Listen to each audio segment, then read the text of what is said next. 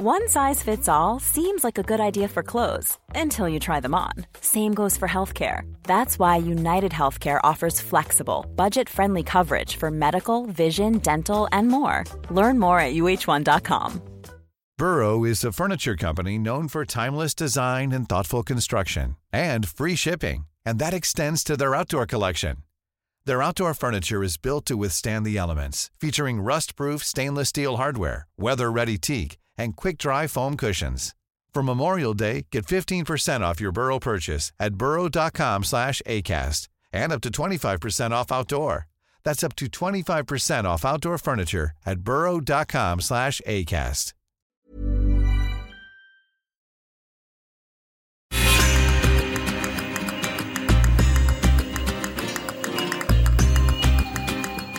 Hello everybody, I'm Marcus Speller and welcome to the Barcelona Legacy podcast. This is the fourth of a six-part series to coincide with the release of the Barcelona Legacy, a book that explores how the evolution of today's game begins at Barcelona 25 years ago with the pioneering ideas of Johan Cruyff and was taken on by the likes of Louis van Gaal, Jose Mourinho and Pep Guardiola. It's written by one of our panellists, Jonathan Wilson, who writes for The Guardian, Sports Illustrated and World Soccer, and it's out this month in hardback, ebook and audiobook. We're also joined today by Miguel Delaney, who is the chief football writer at The Independent. So, Jonathan, in this podcast series, we're going to be looking at 6 matches that define this footballing evolution from Cruyff's Barcelona to Guardiola's Manchester City. This time we're looking at the Champions League final in 2009 between Barcelona and Manchester United. It's an obvious one, Jonathan, but why have we looked at this fixture? I think this was the first time we really realised just how good a coach Guardiola was. And I think it was the first time we really realised just how Cruyff's philosophy could be applied in the modern age. So 4 years on from the last one we did, 2005, the football we're looking at was still, we're still in that sort of post-Greece, post-year 2004 feeling of football's gone a bit more defensive, it's a bit more stringent, it's a bit more physical. Rijkaard, who was the losing coach of Barcelona in that last game, he wins the Champions League in 2006, and that's really the foundations for this Barcelona. You then have Ferguson's Manchester United wins the Champions League in 2008, beating Chelsea in the final. And so this is the defending champions against this new Barcelona side who've been very fortunate to get by Chelsea in the semi-final. And I think most of us, certainly all three of us who were all at the game, I think we all expected United to win. And within sort of quarter of an hour, it was pretty obvious that wasn't going to happen. And actually, we're watching something pretty special. Yeah, I mean, it's funny, isn't it, how in football these kind of things sort of hinge on moments. And of course, in the semi-final, they were lucky. Well, fortunate certainly, or some people described it as a disgrace, didn't they? But less said about that, the better, perhaps. But they were in the final, and I remember thinking, personally, for me, despite Chelsea's efforts, this was a matchup between the two best sides in Europe, and you thought to yourself, Miguel, well, it's Ferguson's Manchester United. They're in a final. They know what they're doing. But as Jonathan said, was it 10 minutes, 12 minutes or something like that? When Barcelona scored after Manchester United's early running, it was all of them. And we just saw this Pep Guardiola team just suddenly take over the show. And that became the way they played football. Yeah, this is it. And it feels like in that 10 minutes, this was the leap that the side made. Because I suppose one of the reasons why this match is so significant, beyond obviously winning the Champions League, it's not just that, it's also, had it just been a league and cup double in that first season, it would have been, okay, it's obviously been a good season for Guardiola. He's taken over what was an ailing Barca and he's restored a competitiveness to them. But to actually do a treble, that's the way it had a kind of deeper symbolism to it. But yeah, I suppose going into the game, I think maybe it's because of that Chelsea match and the nature of it. And I mean, that was a really 50-50 game. They're quite lucky to get the decision, or well, in some decisions. Well, we should say what happened in that game. So Chelsea would tell you they've denied 4 clear penalties. I think if you look back at it, one and a half, denied 1.5. Yeah. And then even then, it takes a brilliant last-minute goal from Iniesta to win it. It's Iniesta!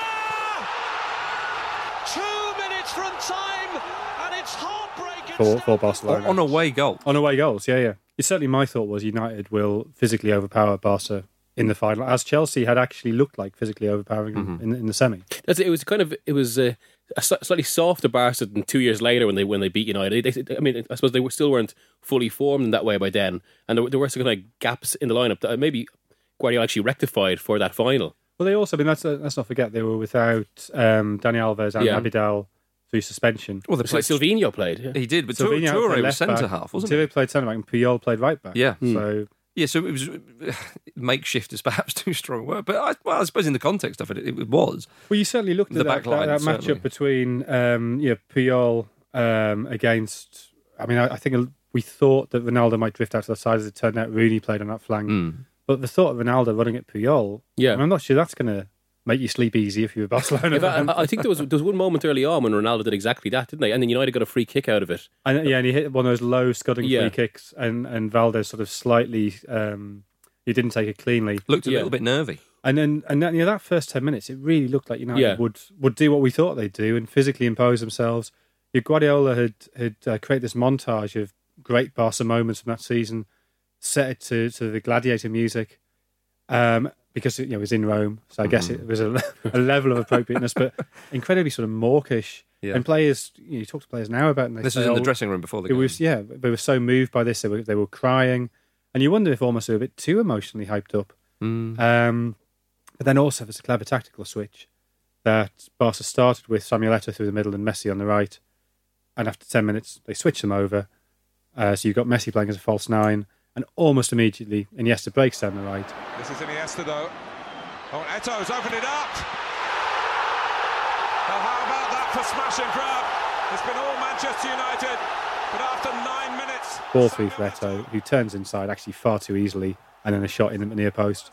Barca ahead, and after that they barely lost the ball. He never looked back. Do you think the switch was planned actually, or was something he reacted to? Because I think it was planned. Yeah, because he had played Messi there for the 6-2 against, right? Yeah. Yeah, no, I'm certain it was planned. And in that game, then Iniesta and Xavi in particular just had a lovely old time, quite frankly, and they took the game by the scruff of the neck. And that, the words tiki-taka, that's when, certainly in this country, we became a bit more aware of all that kind of stuff. Well, I think we should explain that phrase as well, because Guardiola hates it. Yeah. Right, okay. Yeah. So it's a word we used for that type of football, but actually the word as it was used in Spanish was an insult. It's Javier Clemente, the very sort of tough Sam Allardyce figure. Is that too strong? Perhaps it is. He played 6 defenders in his 94 team. But he was... Craig Levine, maybe. I don't know. He was the coach of Athletic of Bilbao in the 80s. Had this big rivalry with Barcelona. And that Athletic side were renowned, as many Athletic sides were, for playing quite direct, quite physical football, very British influenced. And he was very sceptical of the pretty passing of Barcelona. So when he said tiki-taka, it was an insult. And so that's why Guardiola reacts quite badly to it. But I think the term is just used differently in Britain to Spain. So it's when we first kind of became aware of this thing we call tiki-taka, which he would call juego de posición. Of course. Yeah. But I mean, I suppose that Xavi Iniesta, the carousel, as Ferguson called it the year beforehand, well, it didn't quite have the same effect. But I think when we realised that something different was happening, and I suppose it's central to everything Guardiola does, was I think it was about 10 minutes after the Eto'o goal in that game to give Barca the lead after 1 minute, when Iniesta just cut through the middle and set Eto'o open. And Iniesta, who was told actually not to shoot before that game because of his leg muscle problems. But I remember I was in the overflow area because it was in a Sunday paper at the time, and we were quite high up in the stand. Remember, you could clearly see from about 20 minutes on, Carrick kept turning to the United bench, kind of go, "What do I do?" Because he was being outmaneuvered. He had nowhere to go. And I suppose the roots of that, or why that happened, is maybe given Guardiola played as a player and the foundation of his philosophy is and that's it, isn't it? When this Barcelona under Pep Guardiola got in full flow, teams it was like they were playing a different game, and they kind of went on to create this kind of, I suppose, global entity that is Barcelona now. But of course, Guardiola is Barcelona through and through. Played there as a player under Cruyff, was pivotal in that dream team, Jonathan.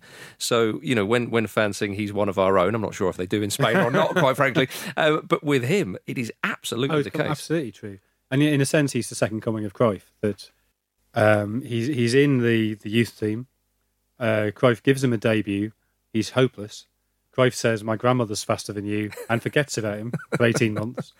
He's then desperate for a central midfielder. He's tried to sign Jan Molby, has been told he can't. And so he goes to the youth team to see what's there. and he's been told, "Oh, there's this kid, he's brilliant. You know, he's your man," and he's on the bench. And so Cruyff says to them, "Well, hang on, I want to see this kid. Why is he on the bench? Oh, he's too small." And Cruyff went mad. You know, nobody's ever too small in my team. It's about how technically good you are. He promotes Guardiola, and within half a season, he's a regular at the back of midfield and absolutely essential to how they play. Physically, not big, not imposing, not quick, but incredible tactical brain, and has all the technical skills, and becomes the sort of the motor of the team. You know, everything goes through him, and stays there. Right through the 90s. He's absolutely at the hub of the side. Leaves, but then the previous year, it had come back in 2006. Had taken on the reserve side. Had done very well there, and then gets the job ahead of Jose Mourinho after Rijkaard leaves. Is it fair to say Mourinho never got over that? I think it is fair to say. Sorry, 2007-8 he came in for. Sure, yeah. And 2008 he gets the job, and 2008-9 he eventually has this brilliant season. Mm-hmm. It's remarkable. I mean, Miguel, when we talk about scholars of the game, Pep Guardiola is one of them, and more so. Learning so much under Cruyff and so on and so forth, and developing ideas. The inside the mind of Guardiola is an intriguing thing. Well, that's in between, I suppose, his retirement as a player and then when he went back to Barcelona.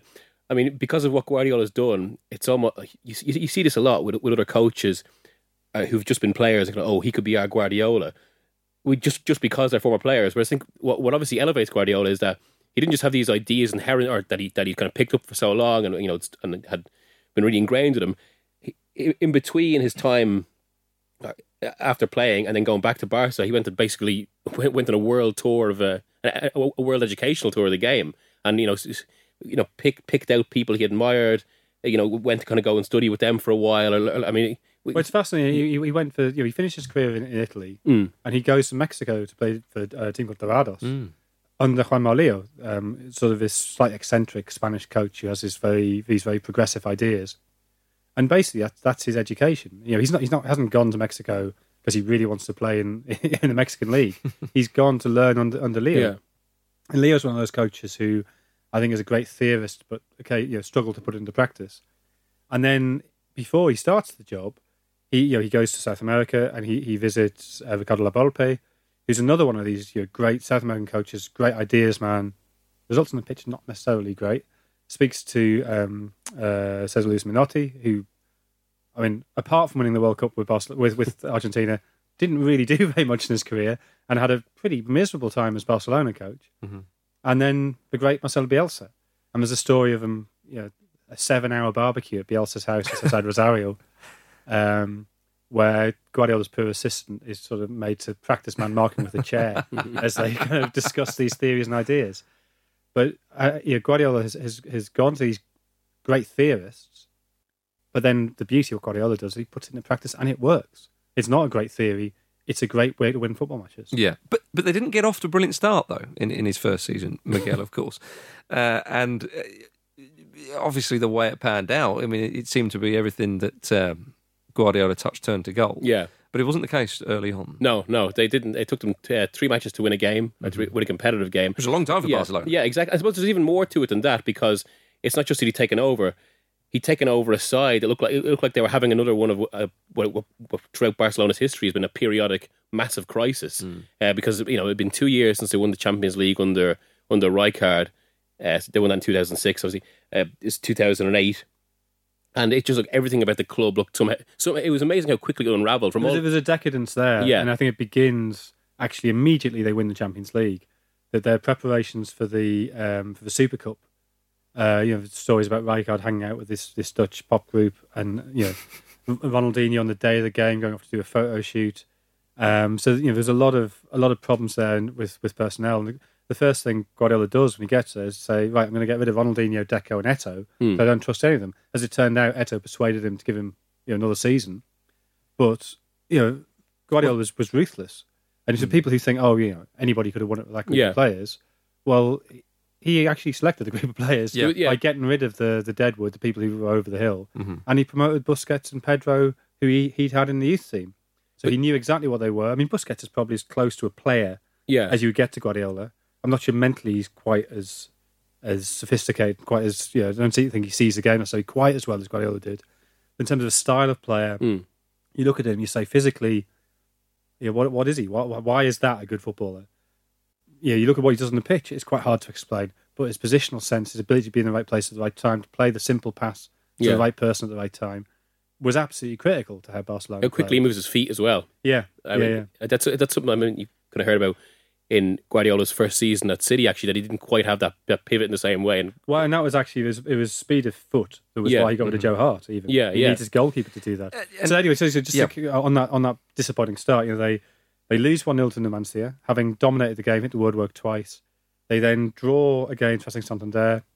They lose to Sant Andreu in the Copa de Catalunya. Okay, much changed team. But he's actually booed. Like the fans who go to see this game on an artificial pitch in the north of Barcelona boo him. And Guardiola's sort of in this panic because if he loses the next game against Racing Santander, he could be the first coach ever to take Barcelona to the bottom of La Liga. And so he goes to see Johan Cruyff, his great mentor.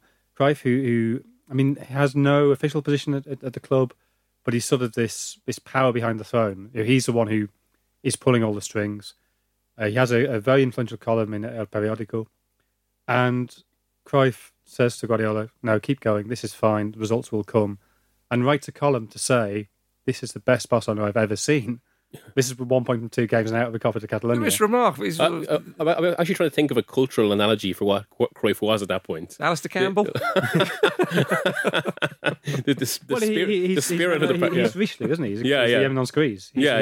He's the power that makes everything happen, but has no... that was what Cruyff did. He stopped being a coach age 49 and remained the most powerful powerful person in football for another 20 years. Yeah. But the endorsement of Guardiola was hugely important in the wider context, of course, as it proved to be, but also very important for Guardiola himself. Because and actually it happened with the reserve team as well. Guardiola had some problems with discipline in the first couple of weeks, and he went to see Cruyff and said, what do I do about this? And Cruyff said, get rid of them, bin them. Yeah. Doesn't matter who they are, bin them. Make sure you do it your way. And he did that. So I think Cruyff was quite important in giving Guardiola sort of self-confidence and self-belief to do it his way. Even in terms of the mentality, there was also the kind of the very tangible physical effects. I remember at the time that Guardiola had some rule about all the players had to be a certain weight for their size, and he felt a lot of them were kind of almost 2 kilos overweight. And at the same time, almost kind of someone that's become, personification of all this was Messi, who for 3 previous seasons, I don't think he got a single season without a long-term injury. Until Guardiola got his hands on him, gave him a specific regime, cut out certain things from his diet, or instructed him to cut out certain things from his diet. Not that Messi always did that. And then suddenly, Messi himself enjoyed this explosion. Well, actually, I think Messi did do that under Guardiola. Yeah. I think he's gone back on the Sprite and the Milanesas, which maybe is why he's certainly the last World Cup, why he looked a bit maybe. Under Guardiola, Guardiola's tough. That's the other thing. Yeah, he's this great intellect and this great theorist. But he's tough. He doesn't let players get away with anything. And that's also critical to it. And it's also, I think, why players, I think we saw that at Barcelona, we certainly saw that at Bayern, players get a bit tired of him. Yeah. And I think, actually, even as a player, there's an element of that Laurent Blanc said, it was almost like Jaap Sam's description of the Neville's, that he was always there, always yabbering away. Busy. And he was just busy. Yeah, quite. Busy in the Jaap Sam sense of a term. There's never been a faster or easier way to start your weight loss journey than with PlushCare. PlushCare accepts most insurance plans and gives you online access to board-certified physicians who can prescribe FDA-approved weight loss medications like Wegovy and Zepbound for those who qualify. Take charge of your health and speak with a board-certified physician about a weight loss plan that's right for you. Get started today at plushcare.com/weightloss. That's plushcare.com/weightloss. plushcare.com/weightloss. Burrow is a furniture company known for timeless design and thoughtful construction and free shipping, and that extends to their outdoor collection. Their outdoor furniture is built to withstand the elements, featuring rust-proof stainless steel hardware, weather-ready teak, and quick-dry foam cushions. For Memorial Day, get 15% off your Burrow purchase at burrow.com/acast and up to 25% off outdoor.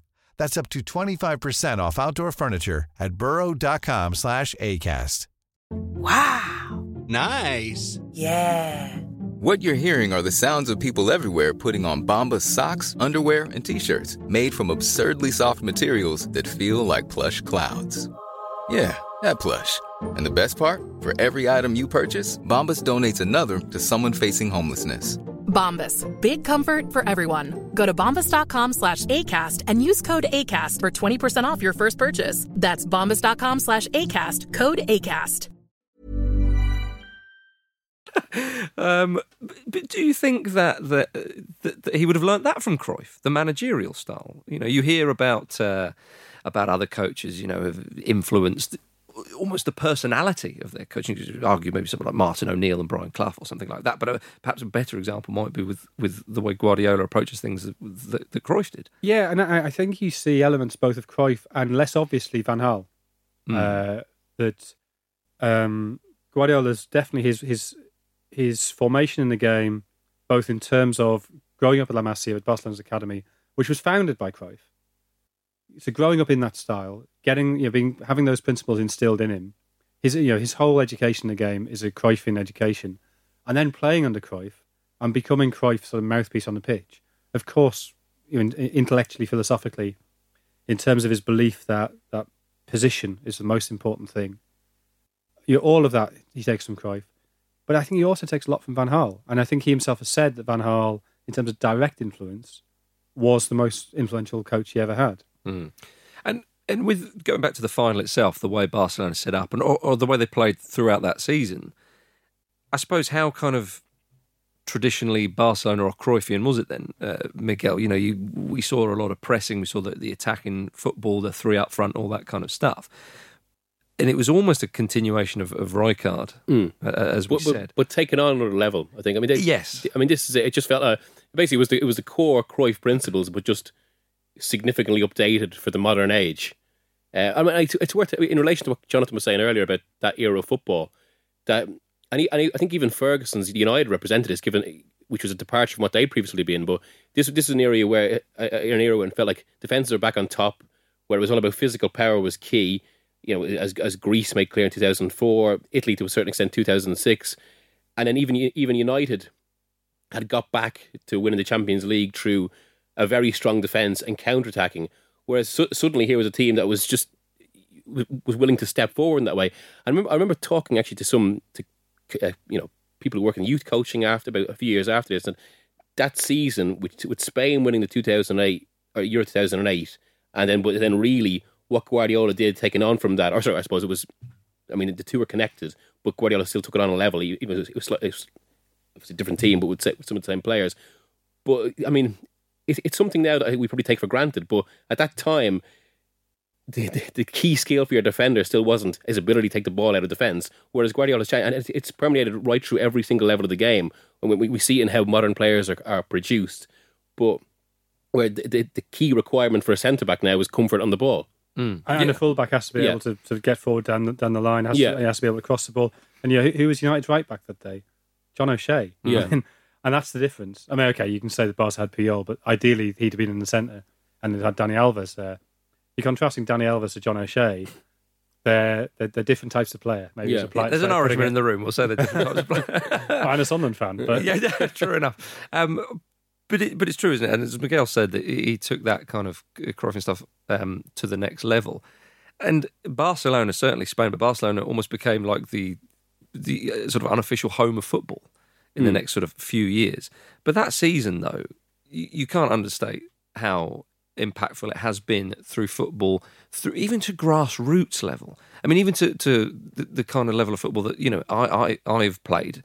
You see teams don't just lump it forward. Yeah. That passing and so on, the influence has been utterly remarkable.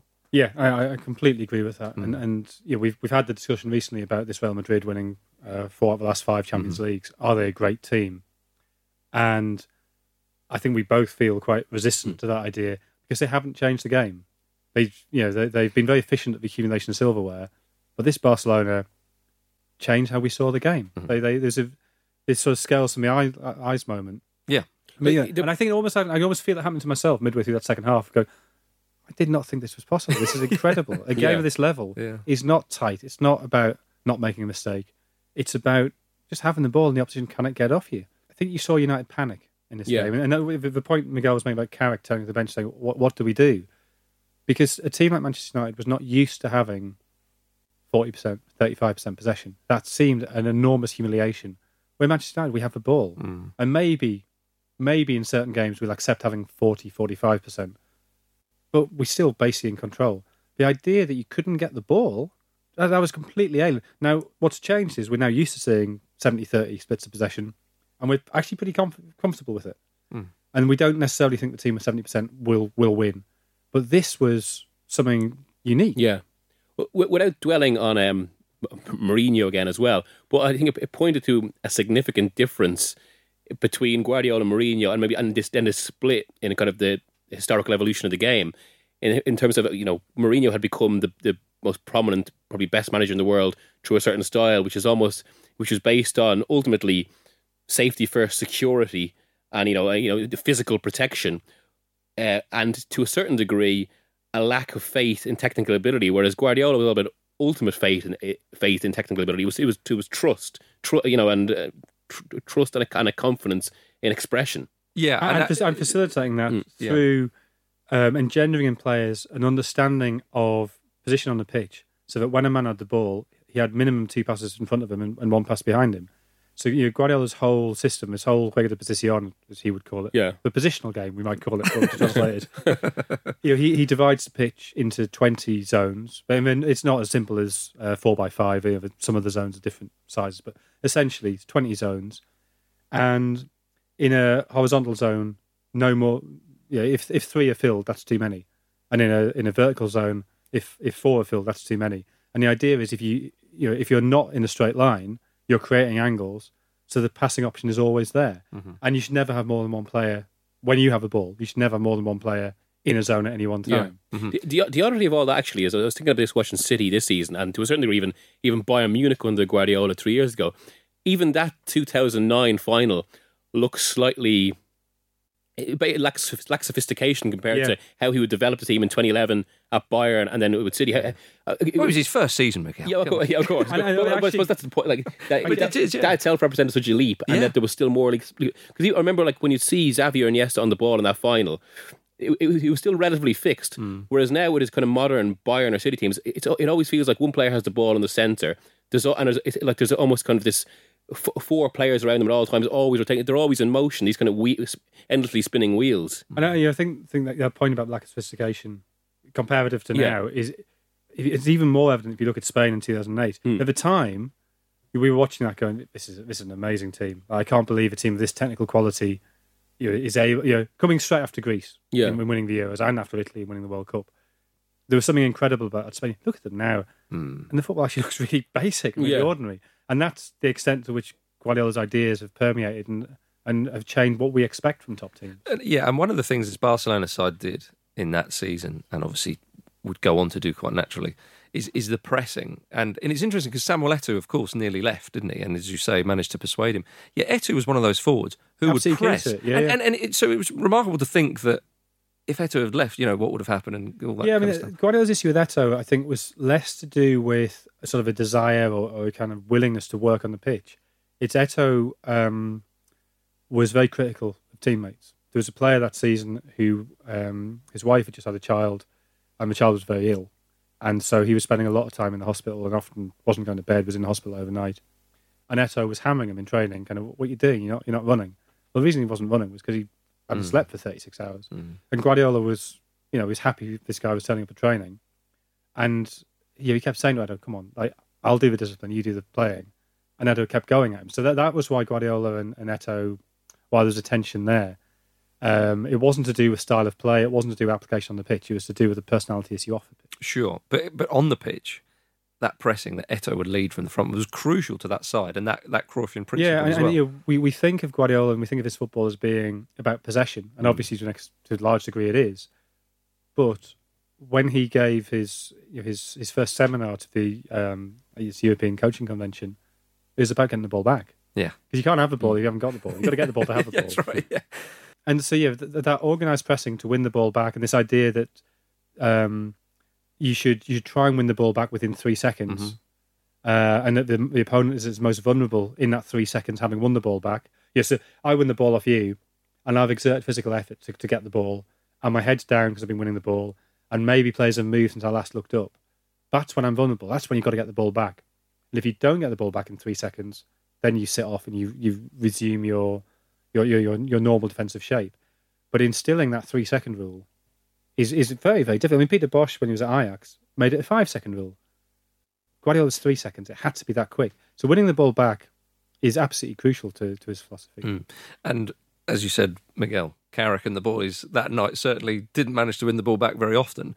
Do you think that was because Manchester United, they didn't have the team or experience to deal with Guardiola? And I suppose in subsequent years, against Guardiola sides, very few people seem to be able to deal with it at all, because it's just such an effective way. It's you don't have a plan B. The plan A is so flipping good. That was basically it was a new challenge that Ferguson and a lot of other managers hadn't figured out, and it was actually interesting too. I remember actually after that final, there was this, and it was particularly played up in the build up to the 2011 final, where Ferguson, some of the United players mentioned it, where Ferguson kind of said, "Oh, Ferguson knew what he did wrong in that 2009 final, and he was going to rectify it for 2011." He didn't really. I know, exactly. It felt like they played the same sort of way. Yeah, which was remarkable. Really. Well, I think the mistake he made that he subsequently acknowledged was taking off Anderson at half time for Tevez. Yeah. So he basically you went to effectively a 4-2-4. Yeah. But that just surrendered the midfield. But you look at that midfield and Carrick, Giggs, Anderson. It's not that mobile. It's not really surprising that a deft team could pass the way around them. So, and I guess there's two ways of playing against Barca. You either push right up, get in their faces and press them high up the pitch, or you sit back and let them have the ball. And the problem was teams hadn't worked this out at that point. And so United were caught in this halfway house. And I think this went on for sort of 2 or 3 years. Teams didn't work this out, that you had to do one or the other. And getting in their faces was incredibly risky because you risk leaving space behind you. But sitting back was incredibly risky because if they have 70% possession, they're going to have They'll eventually get their moment. And you're hoping none of those 15 shots fly in the top corner. That's right. But getting caught between the two stools, I think is what happened to United both in 2009 and 2011. There is no chance. But the one difference between the two finals, actually, in 2009, I think United were just completely outmaneuvered, whereas in 2011, they're both outmaneuvered and overpowered. Because remember, at about 65 minutes in the 2011 final, Tony Valencia was probably one of the fittest players in the Premier League, if not Europe, and he was trying to, I think it might have been I can't remember exactly who it was, but basically trying to track a Barcelona player. He just fell into the back of them, and it was it's such visible evidence of a player exhausted. Yeah, I mean, certainly Barcelona that night in Rome were just so dominant, and this was the Barcelona side. This was the team that so many people around the world loved this side because, as you say, Miguel, it was different from the way Mourinho had done things. They attacked with flair. They were exciting to watch. They scored tons of goals. And so on and so forth. It was never boring watching them. And I think a lot of people would set time aside to watch this side, which was, I suppose, would you say, Jonathan, that's part of the sort of the Cruyffian legacy to make play attractive football and entertain people? Well, that's certainly what Cruyff would say. Yeah, no doubt he would say that, yeah. I mean, or perhaps a byproduct of it. Yeah, I mean, I think it's a useful byproduct, a useful stick to beat opponents with when they don't play that way. But because it came almost like a right and wrong way of playing. Yeah, no, there's definitely a sense that Cruyff introduced a moral sensitivity to football. Yes, a sense that we are the good people playing the right way. We are progressive. This other way is sort of reductive and negative. That quickly, and actually, to be fair to Cruyff, that was probably always true of his teams, which is why they lived on the edge so often. Although they won the 4 titles in a row, 2 of them won on the last day of the season in very fortuitous circumstances, and it's why they were so brittle and vulnerable, as we discussed in episode 2. Mm-hmm. Guardiola, I think they were a little bit cannier, but they didn't really need to be canny because he was just so much better. Yeah. But I mean, looking back at Cruyff the player, if you think of the '73 European Cup final when they just held the ball, they took the lead after 4 minutes against Juventus and passed the ball around. Juventus couldn't get it back. That was sort of the sterile possession that Spain maybe were guilty of in 2010.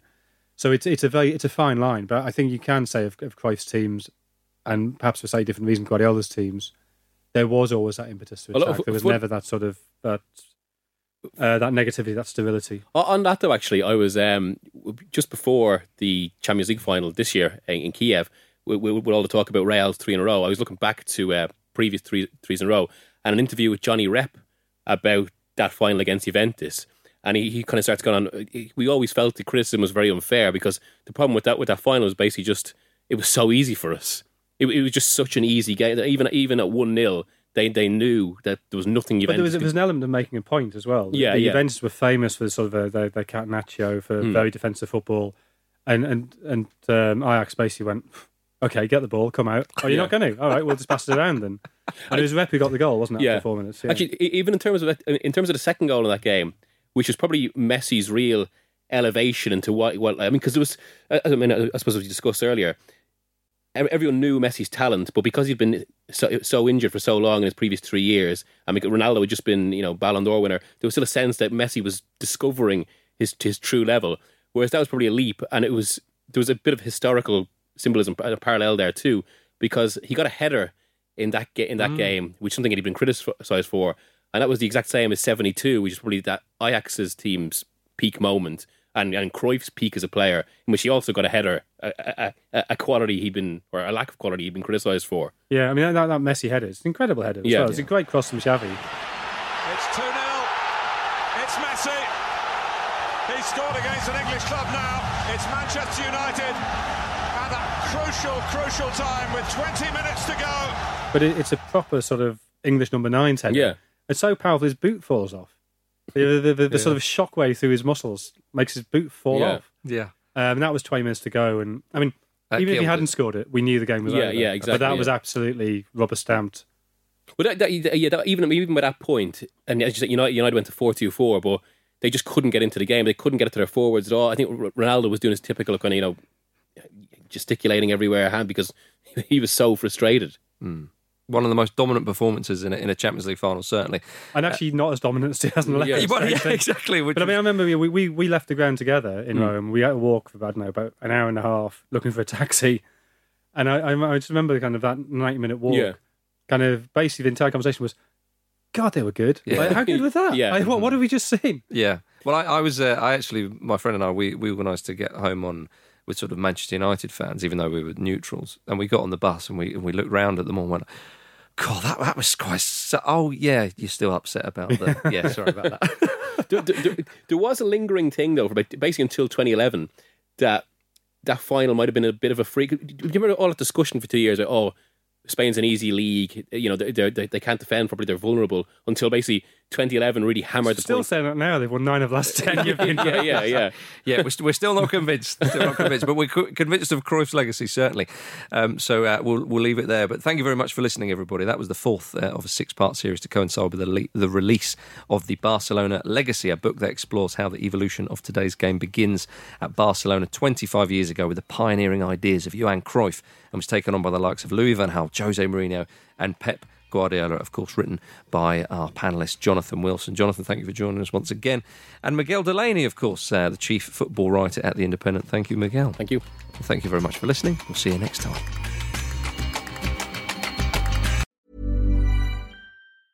Mom deserves the best, and there's no better place to shop for Mother's Day than Whole Foods Market. They're your destination for unbeatable savings, from premium gifts to show-stopping flowers and irresistible desserts. Start by saving 33% with Prime on all body care and candles. Then get a 15-stem bunch of tulips for just $9.99 each with Prime. Round out Mom's menu with festive rosé, irresistible berry chantilly cake, and more special treats. Come celebrate Mother's Day at Whole Foods Market.